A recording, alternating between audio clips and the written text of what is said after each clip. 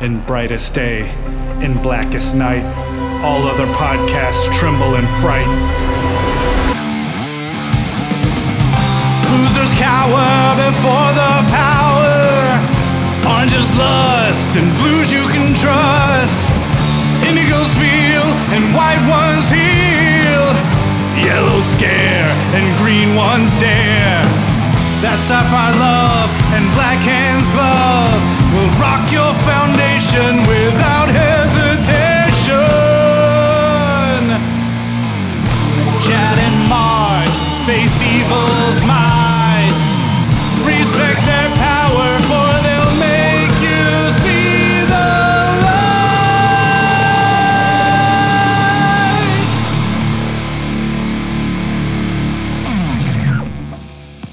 Hi, everybody. I'm Chad Vogelman. I'm Mark Marble. And this is the LanternCast. Episode 284. Quarterly number 8. Quarterly, Finally. occasionally number 8. It's still yeah. We were this is like we dropped the ball and it started bouncing down some stairs, so we had to chase after it a little slowly. So this year we're bi-quarterly. Yeah, I guess. which could be taken multiple ways. So, as we mentioned before, Chad picked up on this before I did. But that's because we recorded so little from like the end or mid-November to the end of the year that when he brought it to my attention that we actually never did wrap up quarterly in the fourth quarter of last year like we should have.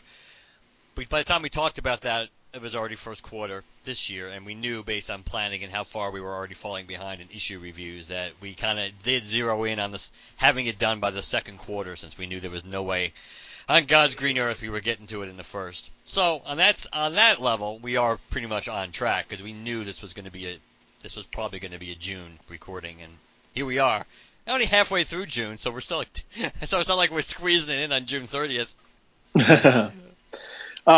So we are talking Green Lantern Corps Quarterly number 8. The title of the comic, at least on the cover, is Lobotomy, which has got Lobo in all caps. And the cover features Lobo drawing some surgical marks on Jack T. Chance's head while he's leaning over him. What do you think of the cover? This cover is memorable because even though I didn't buy this series when it was out because I wasn't reading Green Lantern yet, I do remember this cover. I actually do remember this. I do remember seeing this book on the stands, and it did kind of like bring back memories once I had all these issues back saved on my computer so we could go through these. This was one of the covers. There were a few covers in Quarterly I kind of remembered, but this was the one I remembered the most. This is one of my favorite ones. It's just a nice cover.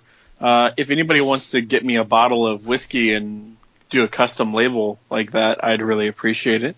It's a nice. I like it when they do stuff like that.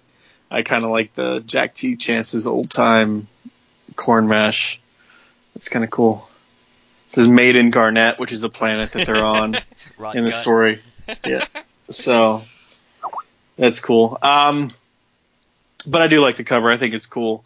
And I guess the pairing up of Lobo and Jack T. Chance works for me here.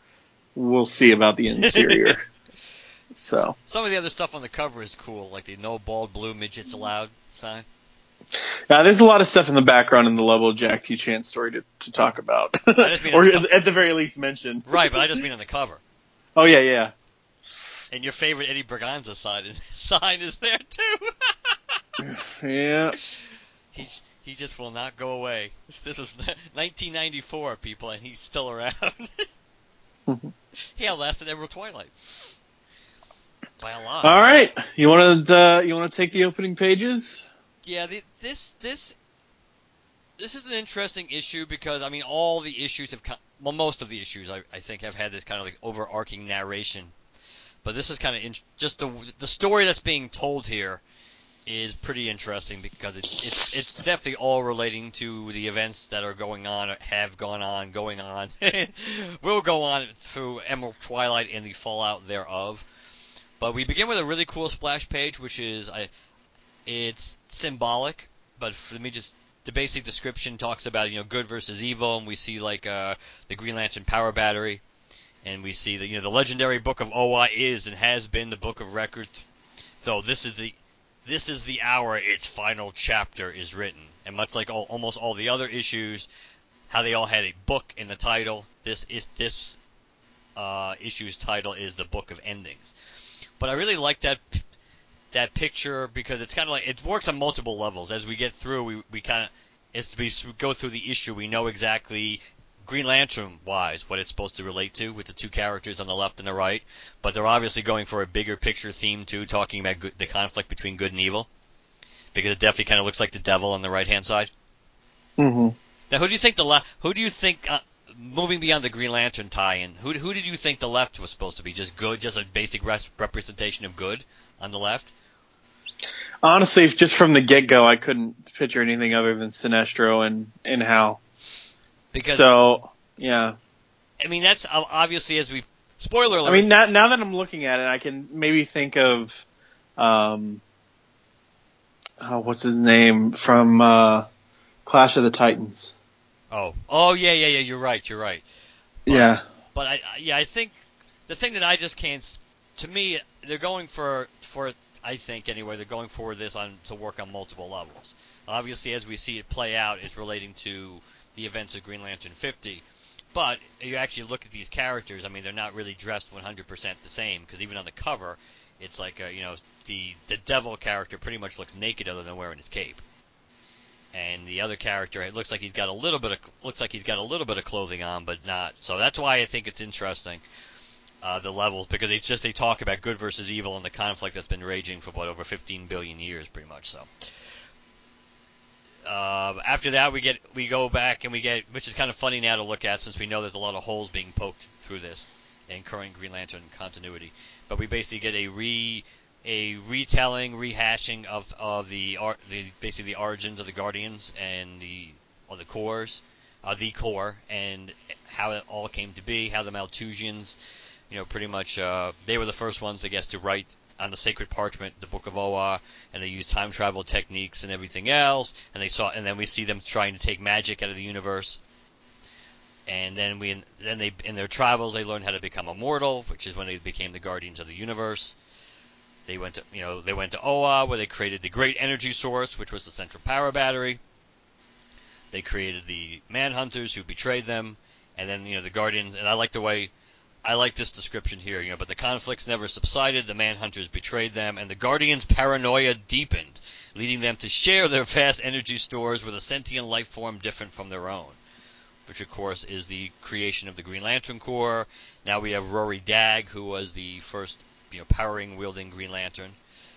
They talk about how basically how the Green Lantern Corps thrived for millennia, and loyalty and gratitude earned the Guardians this time of relative calm, while the Green Lanterns basically did all their dirty work for them. And I did kind of like this tie-in that, and since the Corps' formation, the Green Lanterns of Space Sector 2814 have traditionally stood as reigning examples of the fight for all that is good, truly an inspiration through all time. And basically now as they're telling us this, they're showing Abin Sur. So as we lead into the first story of the issue, this is paving the way for Abin Sur to appear, which is where Chad's going to pick up on this. That's right. So we open actually not with Abin Sur. We open in Nazi-occupied France in 1944.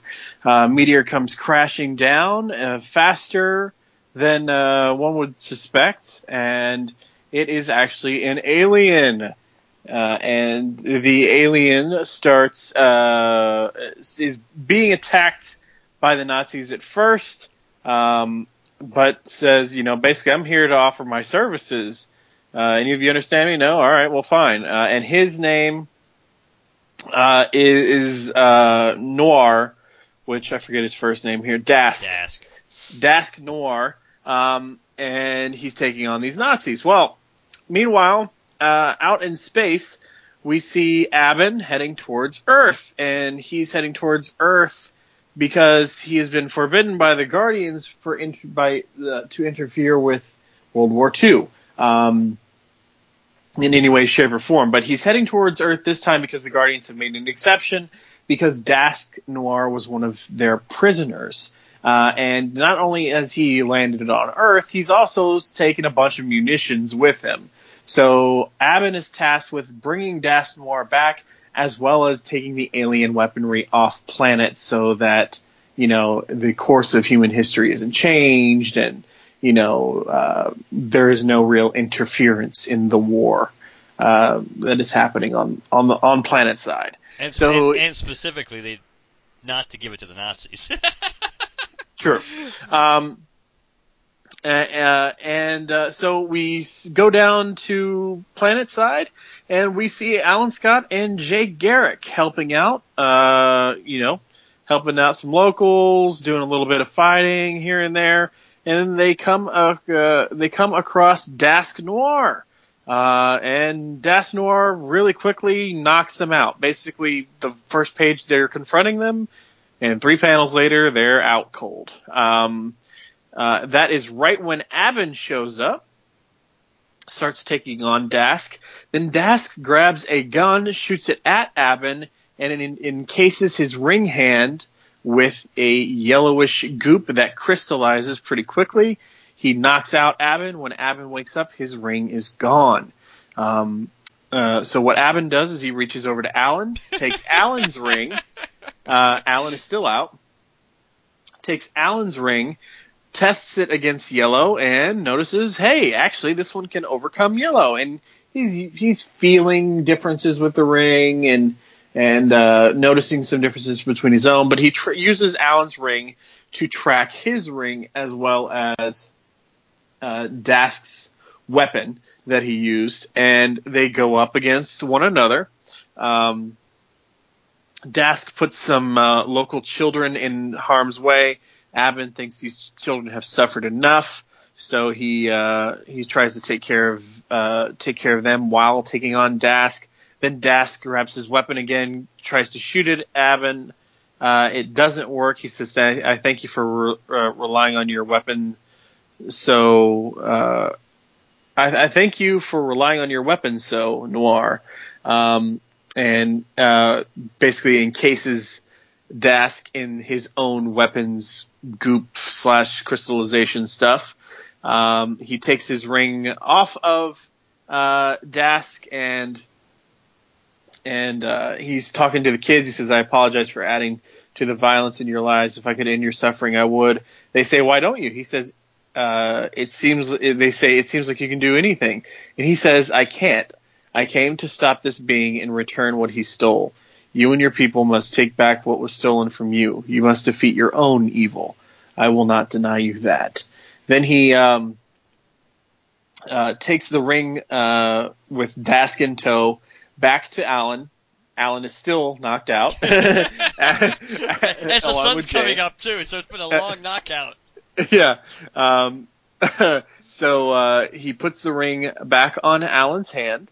And he also uses Abin uses his ring to fix Jay and Alan of any injuries they sustained, as well as wipe their memory of anything involving Dask Noir or himself on the off chance they saw anything.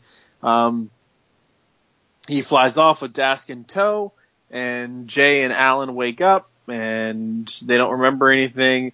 But Alan notices, hey, my ring's on the wrong hand. Oh, that happens, sir. The thing I kind of liked about this, even though it was predictable as how it was, the fact when the Guardians are prepping Abin, like, you got to be careful here because he took, Noir took all these weapons and he could be dangerous, and Abin's sort of like, I don't need to hear that. I'm a Green Lantern. He can't do anything to me. And like 3 panels later, he whips out some yellow shit that makes him. It's good to know that Abin and Hal did actually have a lot in common after all. No wonder why the ring chose him. I'll just fly in half-assed, and it really doesn't matter because I'm Abin Sur. Hey, I'm out cold. Where's my ring? I'll steal this guy's ring. What do you want? Abin Sur, class act. You know, when Das Noir first lands on that first page right there, and by the way, the name of this story was called Close Encounters. It is, let me just zoom in a little bit. Darwin McPherson, the writer, Howard Porter, penciler, Andrew Pepoy, the inker, Chris Eliopoulos, the letterer, and Gina Going as the colorist, and special thanks to Mark Waid. But that panel, that first big panel where he shows up there, Yep. Who does he remind you of? There's a lot of different things. He actually reminds Specifically DC Comics villain.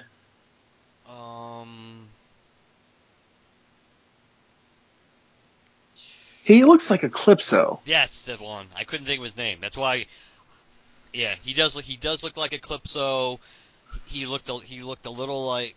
I'm gonna draw a blank too because my brain's not working tonight. A couple of Marvel guys he reminded me of too. But yeah, he has a unique look, but yet a familiar look all at the same time. Yeah. There's a little Sabretooth in him too, especially like in the second page when he's part of his costume's kind of Cable-ish. Yes. Another part of it, just based on color scheme, is kind of Deathstroke-ish. Yep. Or even Mongolish too. Yeah. So that's kind of interesting. But that's the only panel where he looks like that. Right. Notice like the really sharp nose and stuff like that, and the teeth and the red eyes and all that stuff is not necessarily present anywhere else. No, because he does kind of have a Green Goblin-like face in that first splash page when he arrives. But you're right. Actually, a little bit of it. You're right. The nose is not as common, but you look at the page 7 when Alan and Jay are about to like leap into action to take him on. That he kind of looks a little bit more.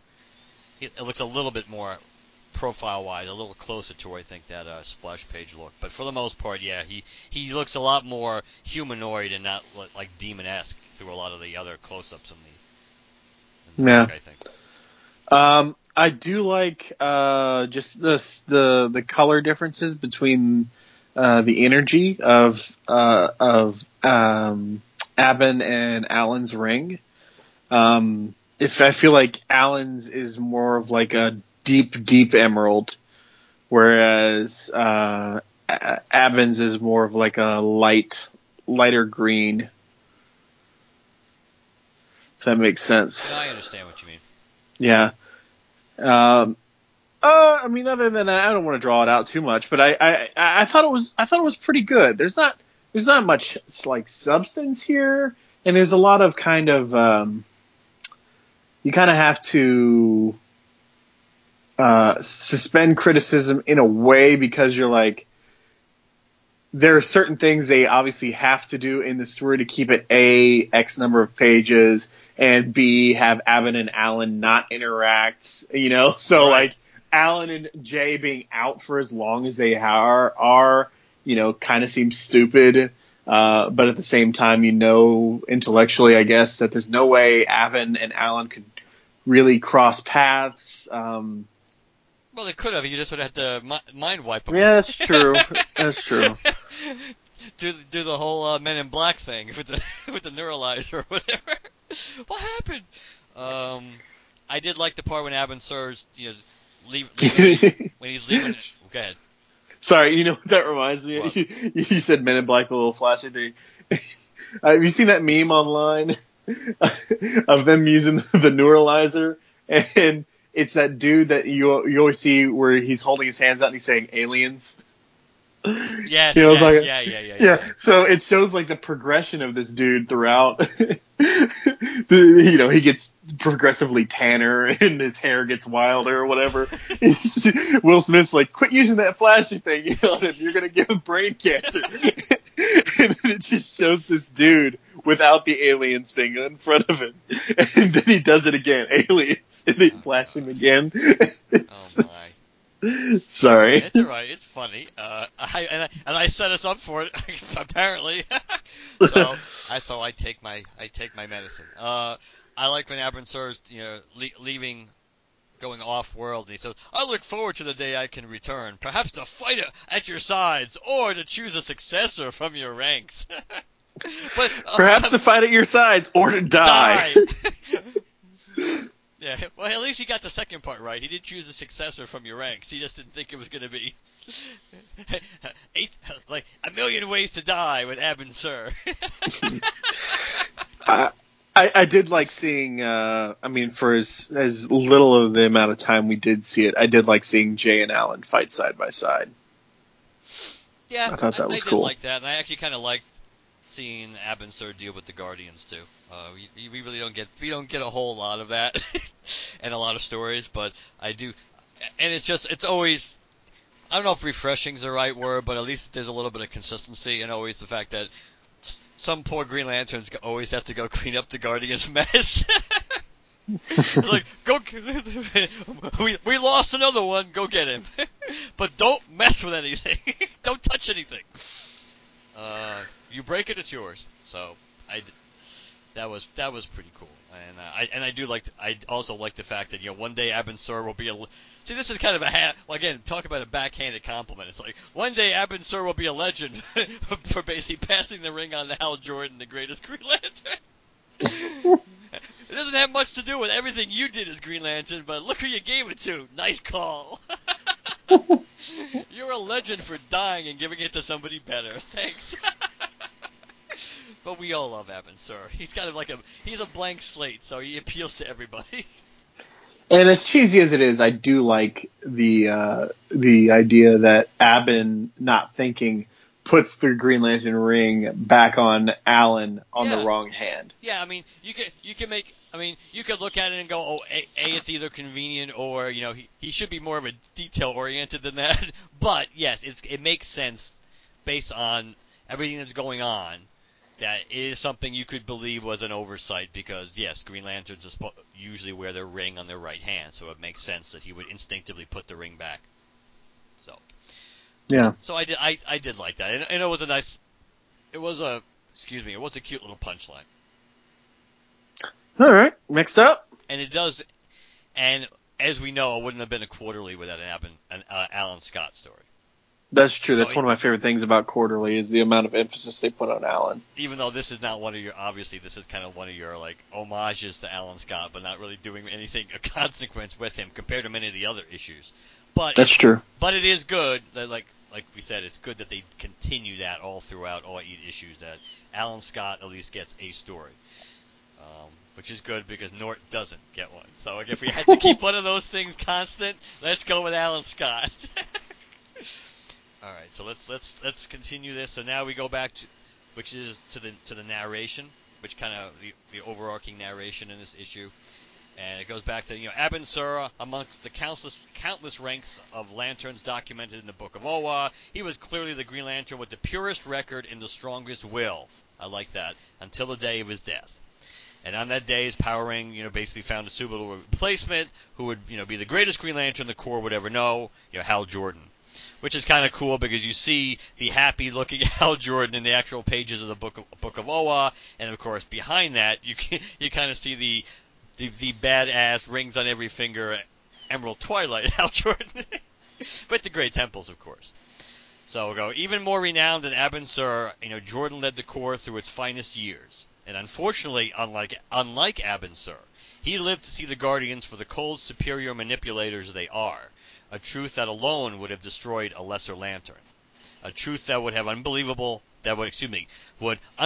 keep some from even joining the once prestigious Green Lantern Corps.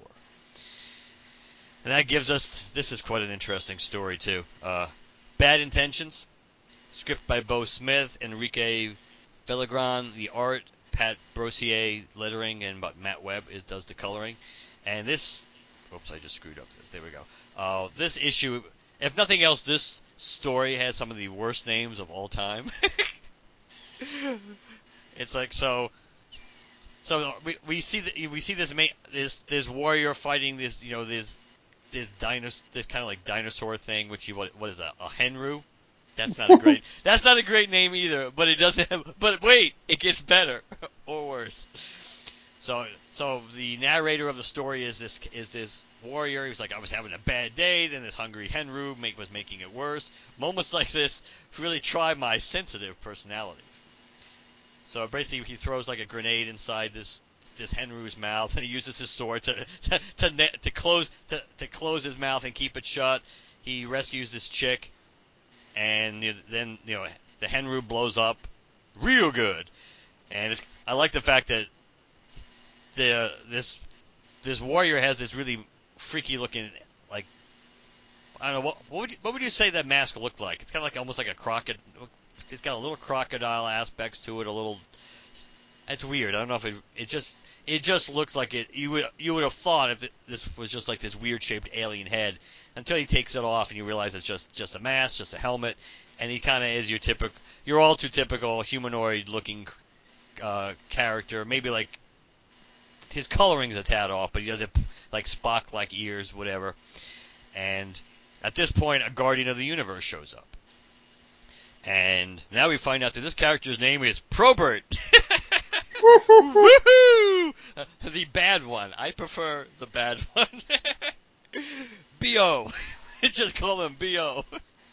So the Guardian shows up, and of course Probert surprises him by recognizing that who he is and what he is. And, Probert says, you don't stay alive as long as I have without keeping your ear to the muck. And the Guardians, hey, a common theme, we need your services. And Probert's kind of like, why should I help you? And now we get another story of, once again, the Guardian's decision-making going awry. God, these names are... maybe they took a bet to see who could come up with the worst names in one story, because this guy clearly wins. So we find out that the law enforcer on the planet Laburb, wow, who's called Crud, by the way.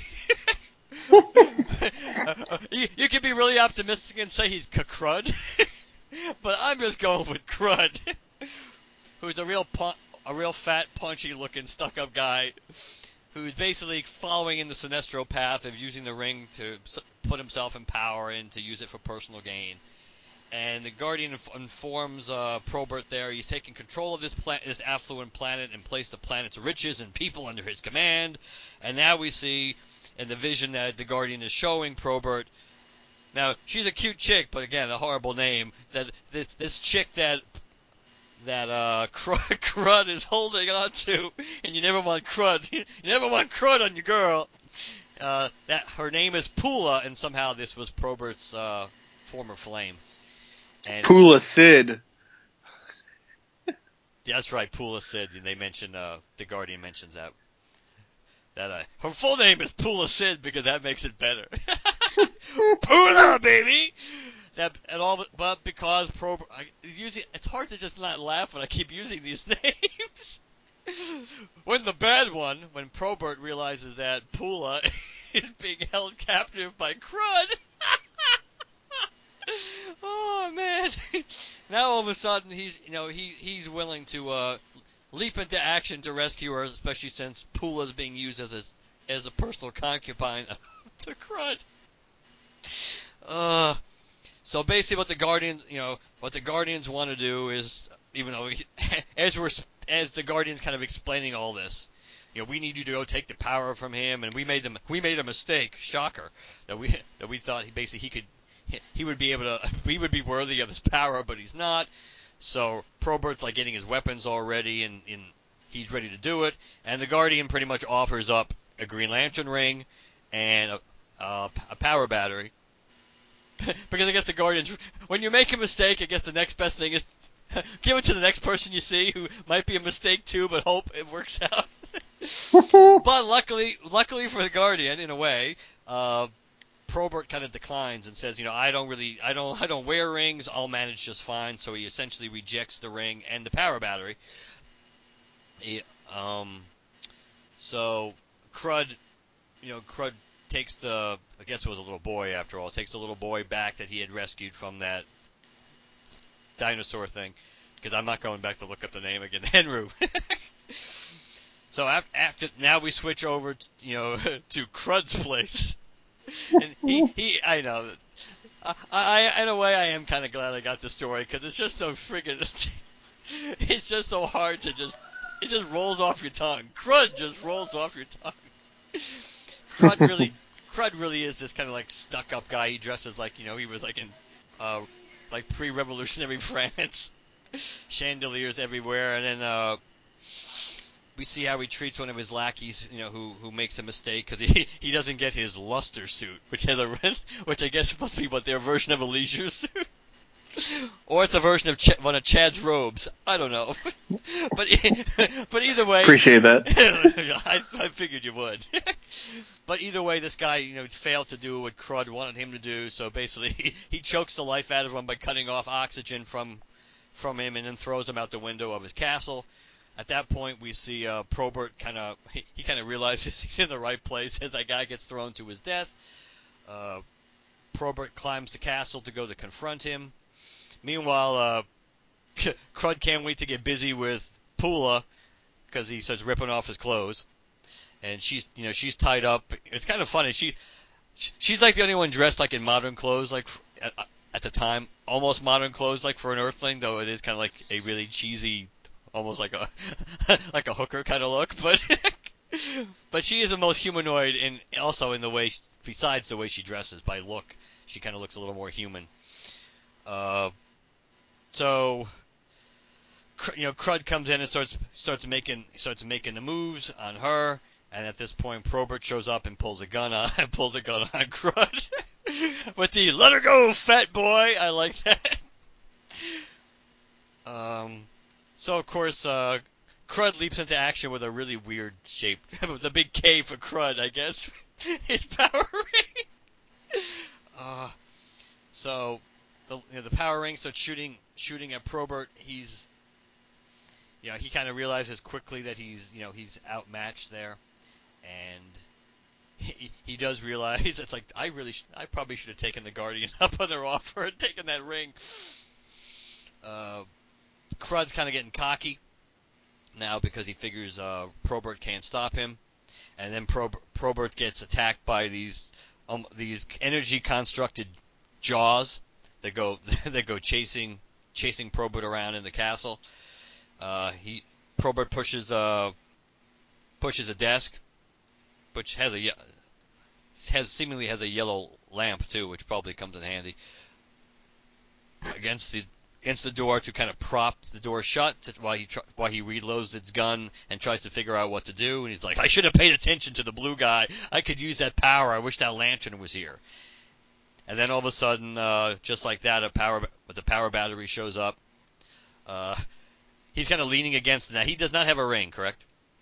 No, he doesn't. He does not. I wanted to make sure I read this story correctly, which is interesting, worth talking about at the end. The fact, so he's looking at the ring. He's looking at the power battery as these jaws are finally breaking through the wall that he had barricaded. He's like, I don't have much time. How do I turn this thing on? Kind of reminds you of Ryan Reynolds in the movie. It's like, oh, great power coming. No, that's not it. Oh, it's probably something girly like flower, give me the power. The jaws are almost chomped. They have almost chomped their way completely through. He's like, "Come on, you stupid flashlight! Come on, and I'll break you into a million pieces. Give me the juice!" And just like that, boom! All of a sudden, for whatever reason, that power battery charges him up, even though he has no ring. It's like, first we add a little something to the hardware, and then he uses his modified guns to take out the jaws. Then Crud comes in thinking that he's going to find basically the dead body of Probert. He gets surprised to get blasted by the gun of Probert. Probert unties Pula, and they kind of have a brief moment of kind of reconnecting. Probert goes to look for Crud. Crud has fallen into the base of a fountain, and he comes out sneaking up on Probert. He tries to do the same thing he did to his assistant there, putting him in an energy construct bubble around his head to try to basically to choke him. Probert's a little quicker on the draw than that, so basically he creates an energy constructed blade and cuts the ring finger off. Crud, so pretty much Crud is now powerless. Now Probert throws away his energy constructed blade and proceeds to go mano a mano and beats the living crap. He beats the crap out of Crud. Oh man. Then Pula comes over. It's like, Probert, I found the source of Crud's power. Use it and kill him for what he did. Kill him for me. And so she's got the power ring. She's got the power battery. Probert's like, yeah, Crud's done, Pula. No need to waste the energy killing him. Besides, I don't wear. And at that moment, before he can finish his thought, the Guardian shows up. And kind of like an interesting conversation. Probert's like, you could have, nice of you to show up when all the work is done. I could have used your help before. And the Guardian's like, oh, like your lantern, I was always close by, more or less. If you really needed me, I would have been there. All too typical. So Probert kind of gives the ring, and what's his face's Crud's ring to the Guardian, and the Guardian says he will be taken care of now. Sure. And the Guardian's like, I must take your power back. You understand? Yes. And Probert's like, in case you didn't notice, the power is in my body. With your track record of goof ups, I think it's going to stay right where it is. You got a problem with that? And the Guardian's like, oh, there will be no repossession of the power now. We will continue to monitor your movements and keep your services on retainer. And I'm glad you agree. And then the Guardian flies off, and now Pula's all, oh, come with me, my great warrior, and basically because she has daddy issues, or at least daddy has issues with Probert because she doesn't like him, but now seemingly she thinks that her father can see the error of her ways now that Probert's this big hero. And Probert ends the story with, Retainer, I'm still not going to wear any rings. The end. Okay. It was an interesting little story, but there wasn't much to it. I had to laugh, though, especially because I didn't really notice it until he climbs out of the pool or the little fountain. He customized his ring with a freaking big green K. Yeah. This stupid thing. Yep. That's dumb. K for Crud. That's so stupid. Yeah.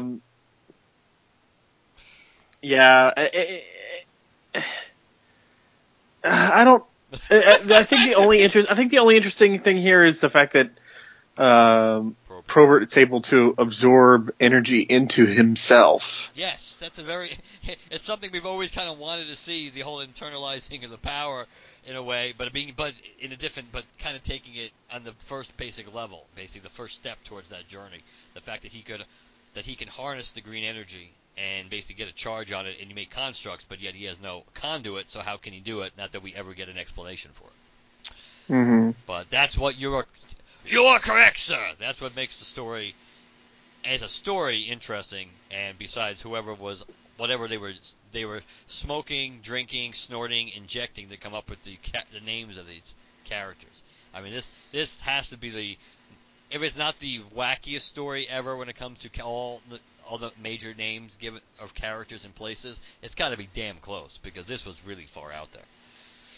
Well, the names of yours are one thing, and then between the names of your characters and the verbiage of my characters coming up, yeah, this issue reminds me of that movie Pootie Tang. Yes. Except we can kind of understand what's going on here more than Pootie Tang.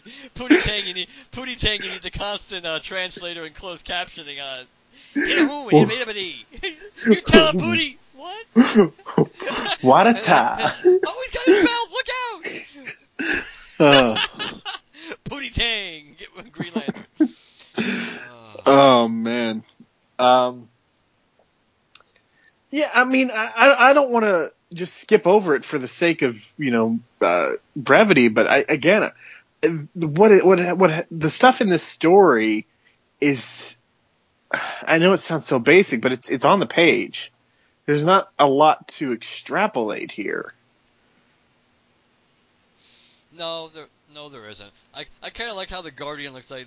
He looks like the really dumpy Guardian who doesn't really care about making sure his robe looks good. Maybe stays a little too long for lunch sometimes.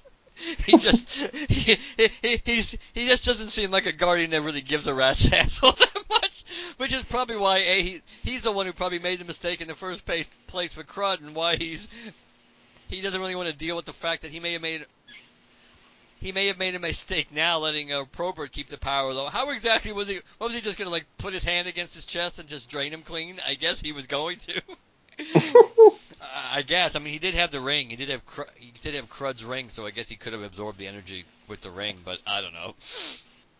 It is. Well, he's also a guardian. Yeah, I know. He didn't need to use the ring. I'm just saying he could have just why I said put the hand against him. But yeah, I don't know. It is the fact that I don't care. And besides, you would think the energy wouldn't be infinite anyway, because he just got a little bit of a charge off the battery.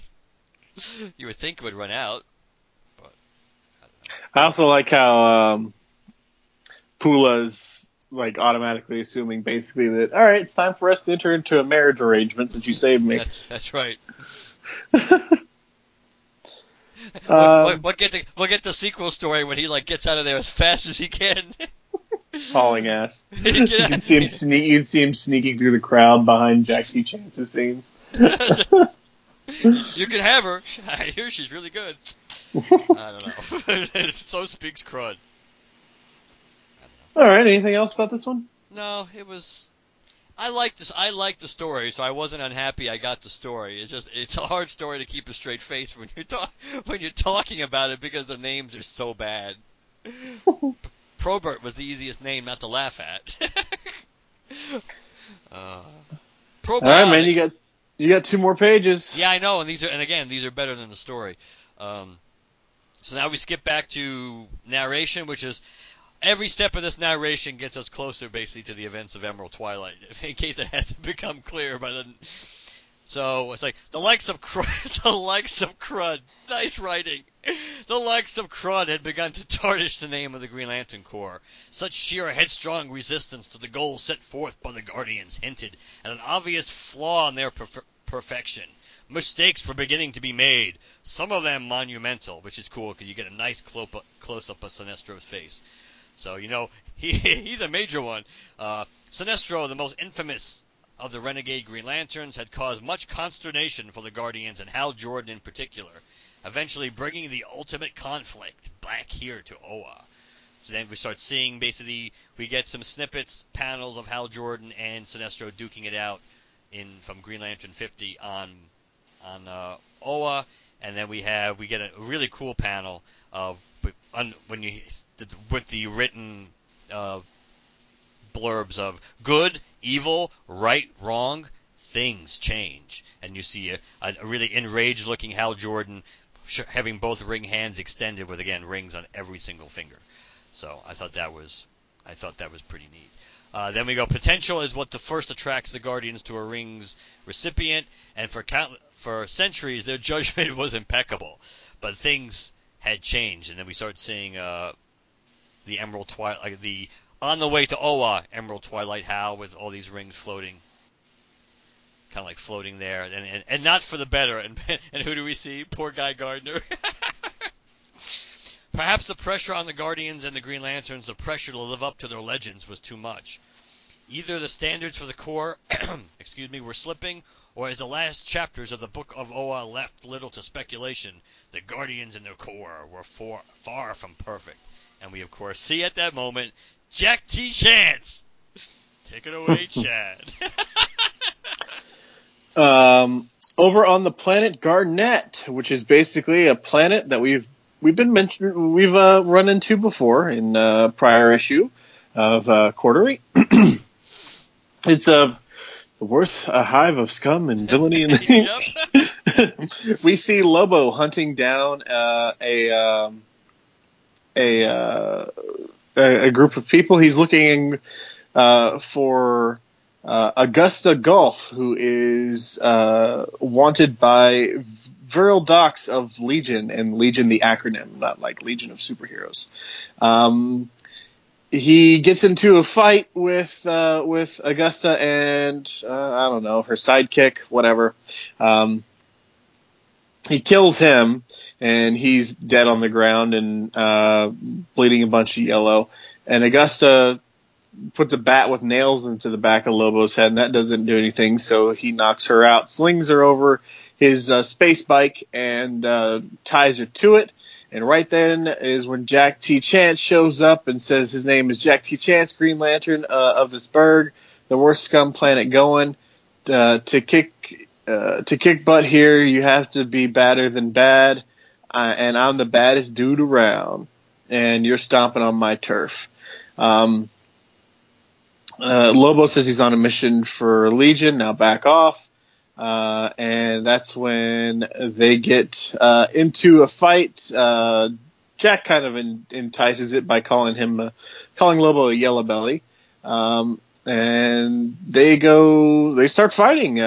Jack, grabs him with the construct's hand and slams his face into the ground and then kicks him up into the sky and then tries to bring down a chainsaw on him, and all of a sudden, I'm sorry, but you're not allowed to kill people, Jack, according to the ring. So it shuts him down mid-swing of the chainsaw, and that's when Lobo kicks him in the nads, or at least an inch to the right of his nads.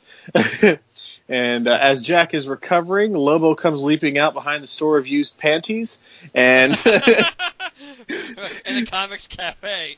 That's right, swinging his chain.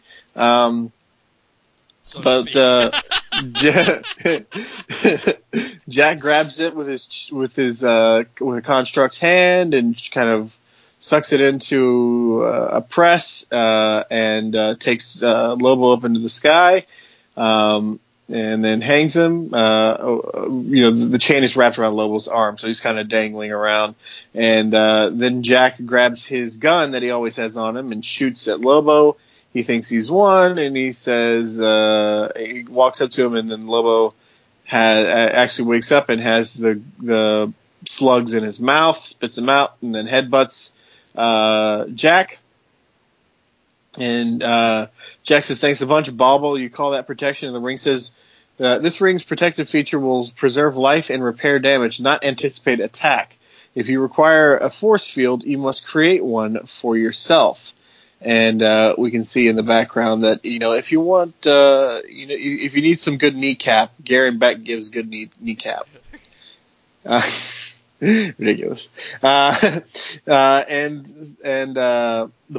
His bauble, which is his ring, says good thinking, or Jack says good thinking. I could use a break before finishing this crud. And not that crud from the prior story. This crud. Crud, C-U-R-D. My crud was double K-R-U, what, D-D, I think? Or at least yeah. But either way, with my crud was with a K. Double K.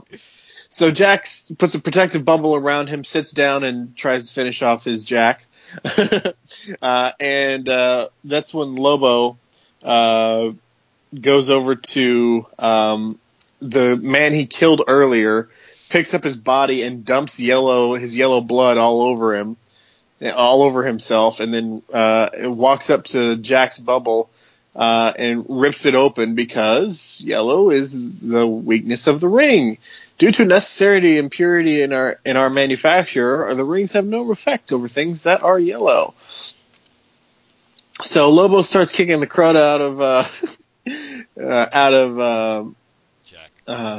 of Jack, and he says, I want you to remember how you were creamed by a yellow belly, yellow belly, yellow belly. He keeps screaming that again.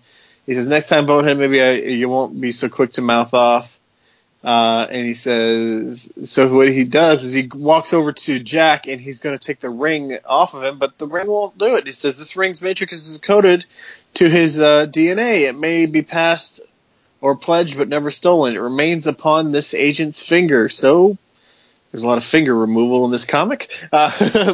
Lobo rips the finger off Jack's hand and leaves Jack there, takes the ring with him. And he says the ring actually, he's got all kinds of plans for himself for this for this ring. And then this ring will not leave the planet. This ring will not leave this planet. He says, you what? The arrangement between Chance and the Guardians confines him to this sector. As such, it binds this ring. Your every whim will be satisfied, but only on Garnet. And Lobo's like, well, no piece of jewelry tells me what to do. So he throws the ring, ditches the ring, gets on his bike, and heads out. and the ring inches back over to Jack's hand, puts itself back on, and Lobo's out in space, flying back towards Virile Docks and the Legion, assuming, and just kicks off a random passerby off of his space bike or whatever. And I guess that sucks the kid into his engine or something. I don't know what those little splashes of stuff are, but I'm assuming it's blood. I don't know. He says, half power rings, who fraggin' needs them? Meanwhile, on the ground, Jack says, oh, what's the score, Bobble? He says, Lobo was tempted but failed. You remain the champion of Garnett. He says, you mean I won? In a manner of speaking. And Jack says, okay, who wants to take on the dude who's badder than bad? What's the matter, you bunch of yellow bellies? And that is the end of the story. Oh, my. Mm-hmm. Now, to me, besides all the weird things written all over this issue Mm-hmm. in the background, including the topless penguins, farm animals, and bras, Detroit still safer than driving in L.A. Kal-El lives, frag the vote. Woody Allen was here for a good time. Call 911. They seem to have a lot of Detroit references, which is interesting. But to me, the real interesting thing was that whole thing about the ring being matched to his DNA. Yeah, I think Kyle did that after. Right, but that's my point. I think Kyle was the first time. I believe that was the first time Green Lanterns had done that. Before, obviously, they had foreshadowed it here, but all the normal Green Lantern rings are not DNA matched to their user. But we know Kyle's was. That was part of the uniqueness. That the only people who could use Kyle were direct genetic relatives of his, biological relatives, or Hal, because it used to be his ring, or Kyle could will it to somebody else, but you couldn't just take Kyle's ring and use it. So it was interesting that that was kind of in a way foreshadowed here, which I thought was kind of it's interesting because it just seems so out of place, but so much was like the Probert's internalizing of the Green Lantern power from the battery. So I thought that was interesting. I don't know. It maybe was just a function of the first time we met Jack, because that's when we figured out he was confined to Garnett, right? Yeah. So maybe it was just one of the things they added because of the planet he was on. I mean, he's on a planet of a bunch of thieves and fighters and brawlers and everything else. So maybe it would make sense that if he's going to be only active here, we should probably make it so the Hive and no one else could possibly use it. Yeah, nobody else could possibly use it, because considering the people he's constantly surrounded with and can't get away from in terms of like off planet. Though obviously Lobo found a way to work around that. True. The fact that of it only being genetically matched to him, so you would think the ring wouldn't have worked that way either. Then, since the ring should be consciously aware of it, that it's not being used. It may be used in the letter of the law, but not the spirit of the law. These are such unlikable characters, though. Yeah. Yeah. I mean, I was tempted to go try and find some Legion stuff to read from around this time, but I decided against it. Good call. Yeah. It probably. Yeah. I don't really know.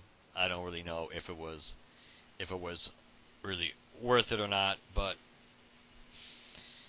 The art was nice. Yeah, the artwork was good. I mean, it's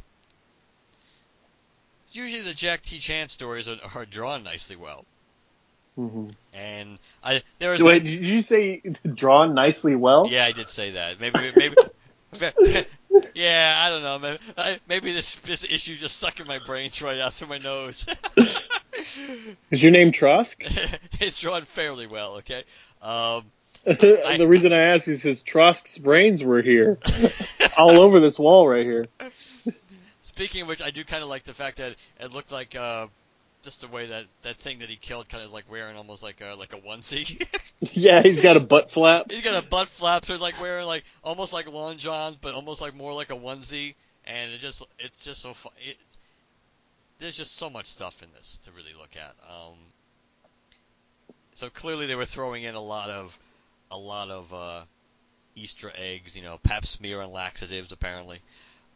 Good combination.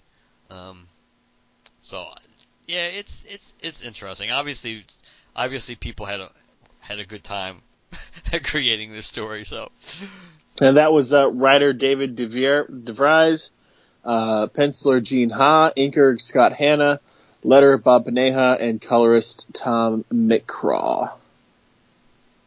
And the name of the story obviously was Yellow Belly. Oh yeah. All right, well, we got one more. Belly. We got one more page for you. Yeah, I know. I closed this. I didn't close it. I started a slideshow by mistake. Now I got to go back. Now I'm good. All right, power rings. Who indeed needs them? And we have a very cool silhouetted image of Sinestro and Hal Jordan squaring off with the power battery, clearly seen in the background, but Hal and Sinestro are silhouetted.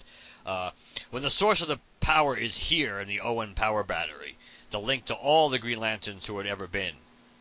The place the Corps had to stop Hal Jordan from getting to. The place the Corps would die trying to protect. Ordered to do so by their eternally aloof masters, the Guardians. The Corps was all that Hal Jordan had. Coast City, his birthplace, was gone. Guidelines the Guardians set forth, his own beliefs, were gone. Now his comrades in arms were gone as well. Hal Jordan was always there for the Guardians and the Corps, but the one time he needed them to be there for him, Hal Jordan found out the hard way he was on his own. It was never clear whether the Book of Oa was written as events occurred, or if the book was one step ahead of the all-knowing Owens. Now history will never know, for the Book of Oa is no more. Tomorrow another author must pick up the factual story of the conflict between good and evil, redefining which is which for the next billion years. And basically they tell you to go check out Green Lantern 50 Emerald Twilight, and they do kind of, and in the final little page here you see horribly drawn Sinestro, but Hal and Sinestro, almost locked in the final moment of their mortal combat, and then you kind of see like the rough sketch of what Kyle looks like, what Kyle was going to look like, and thus ends Green Lantern Quarterly. Yeah. One thing, I did read the letter column, and not necessarily anything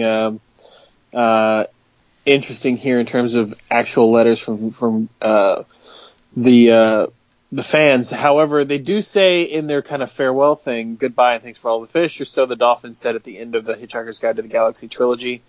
This is it for GLCQ. Now, don't get misty. You see, unlike most titles that are canceled, GLCQ was selling well. Stopping publication is a result of the major events currently happening in the parent title. After Emerald Twilight, putting out GLCQ would be equivalent to continuing Superman Family after John Byrne's Man of Steel series. In other words, and again, quoting from other sources, the needs of the one outweigh the needs of the many. There are still many good stories to tell of the Corps, and perhaps someday we will. It hasn't been that long, has it? 1994, people. Good grief. Yeah. So, yeah. And they do mention a couple of times in here to check out Guy Gardner Warrior number 20 for stuff involving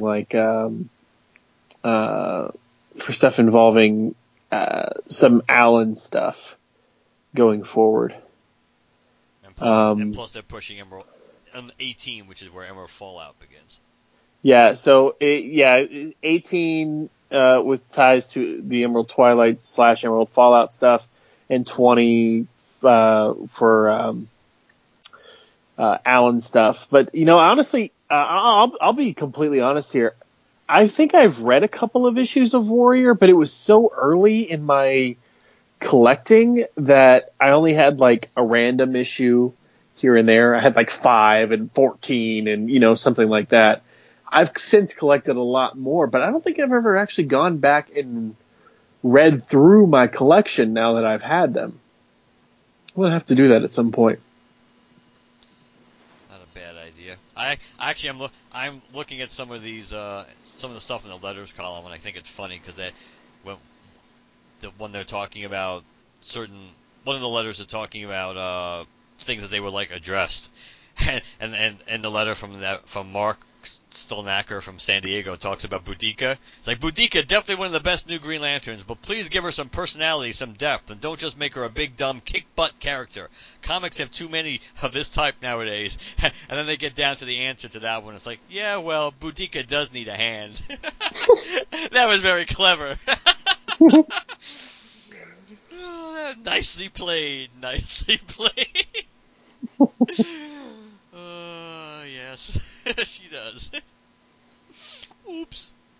But yeah, that's it for this issue. I mean, I enjoyed it. I thought it was well done. I thought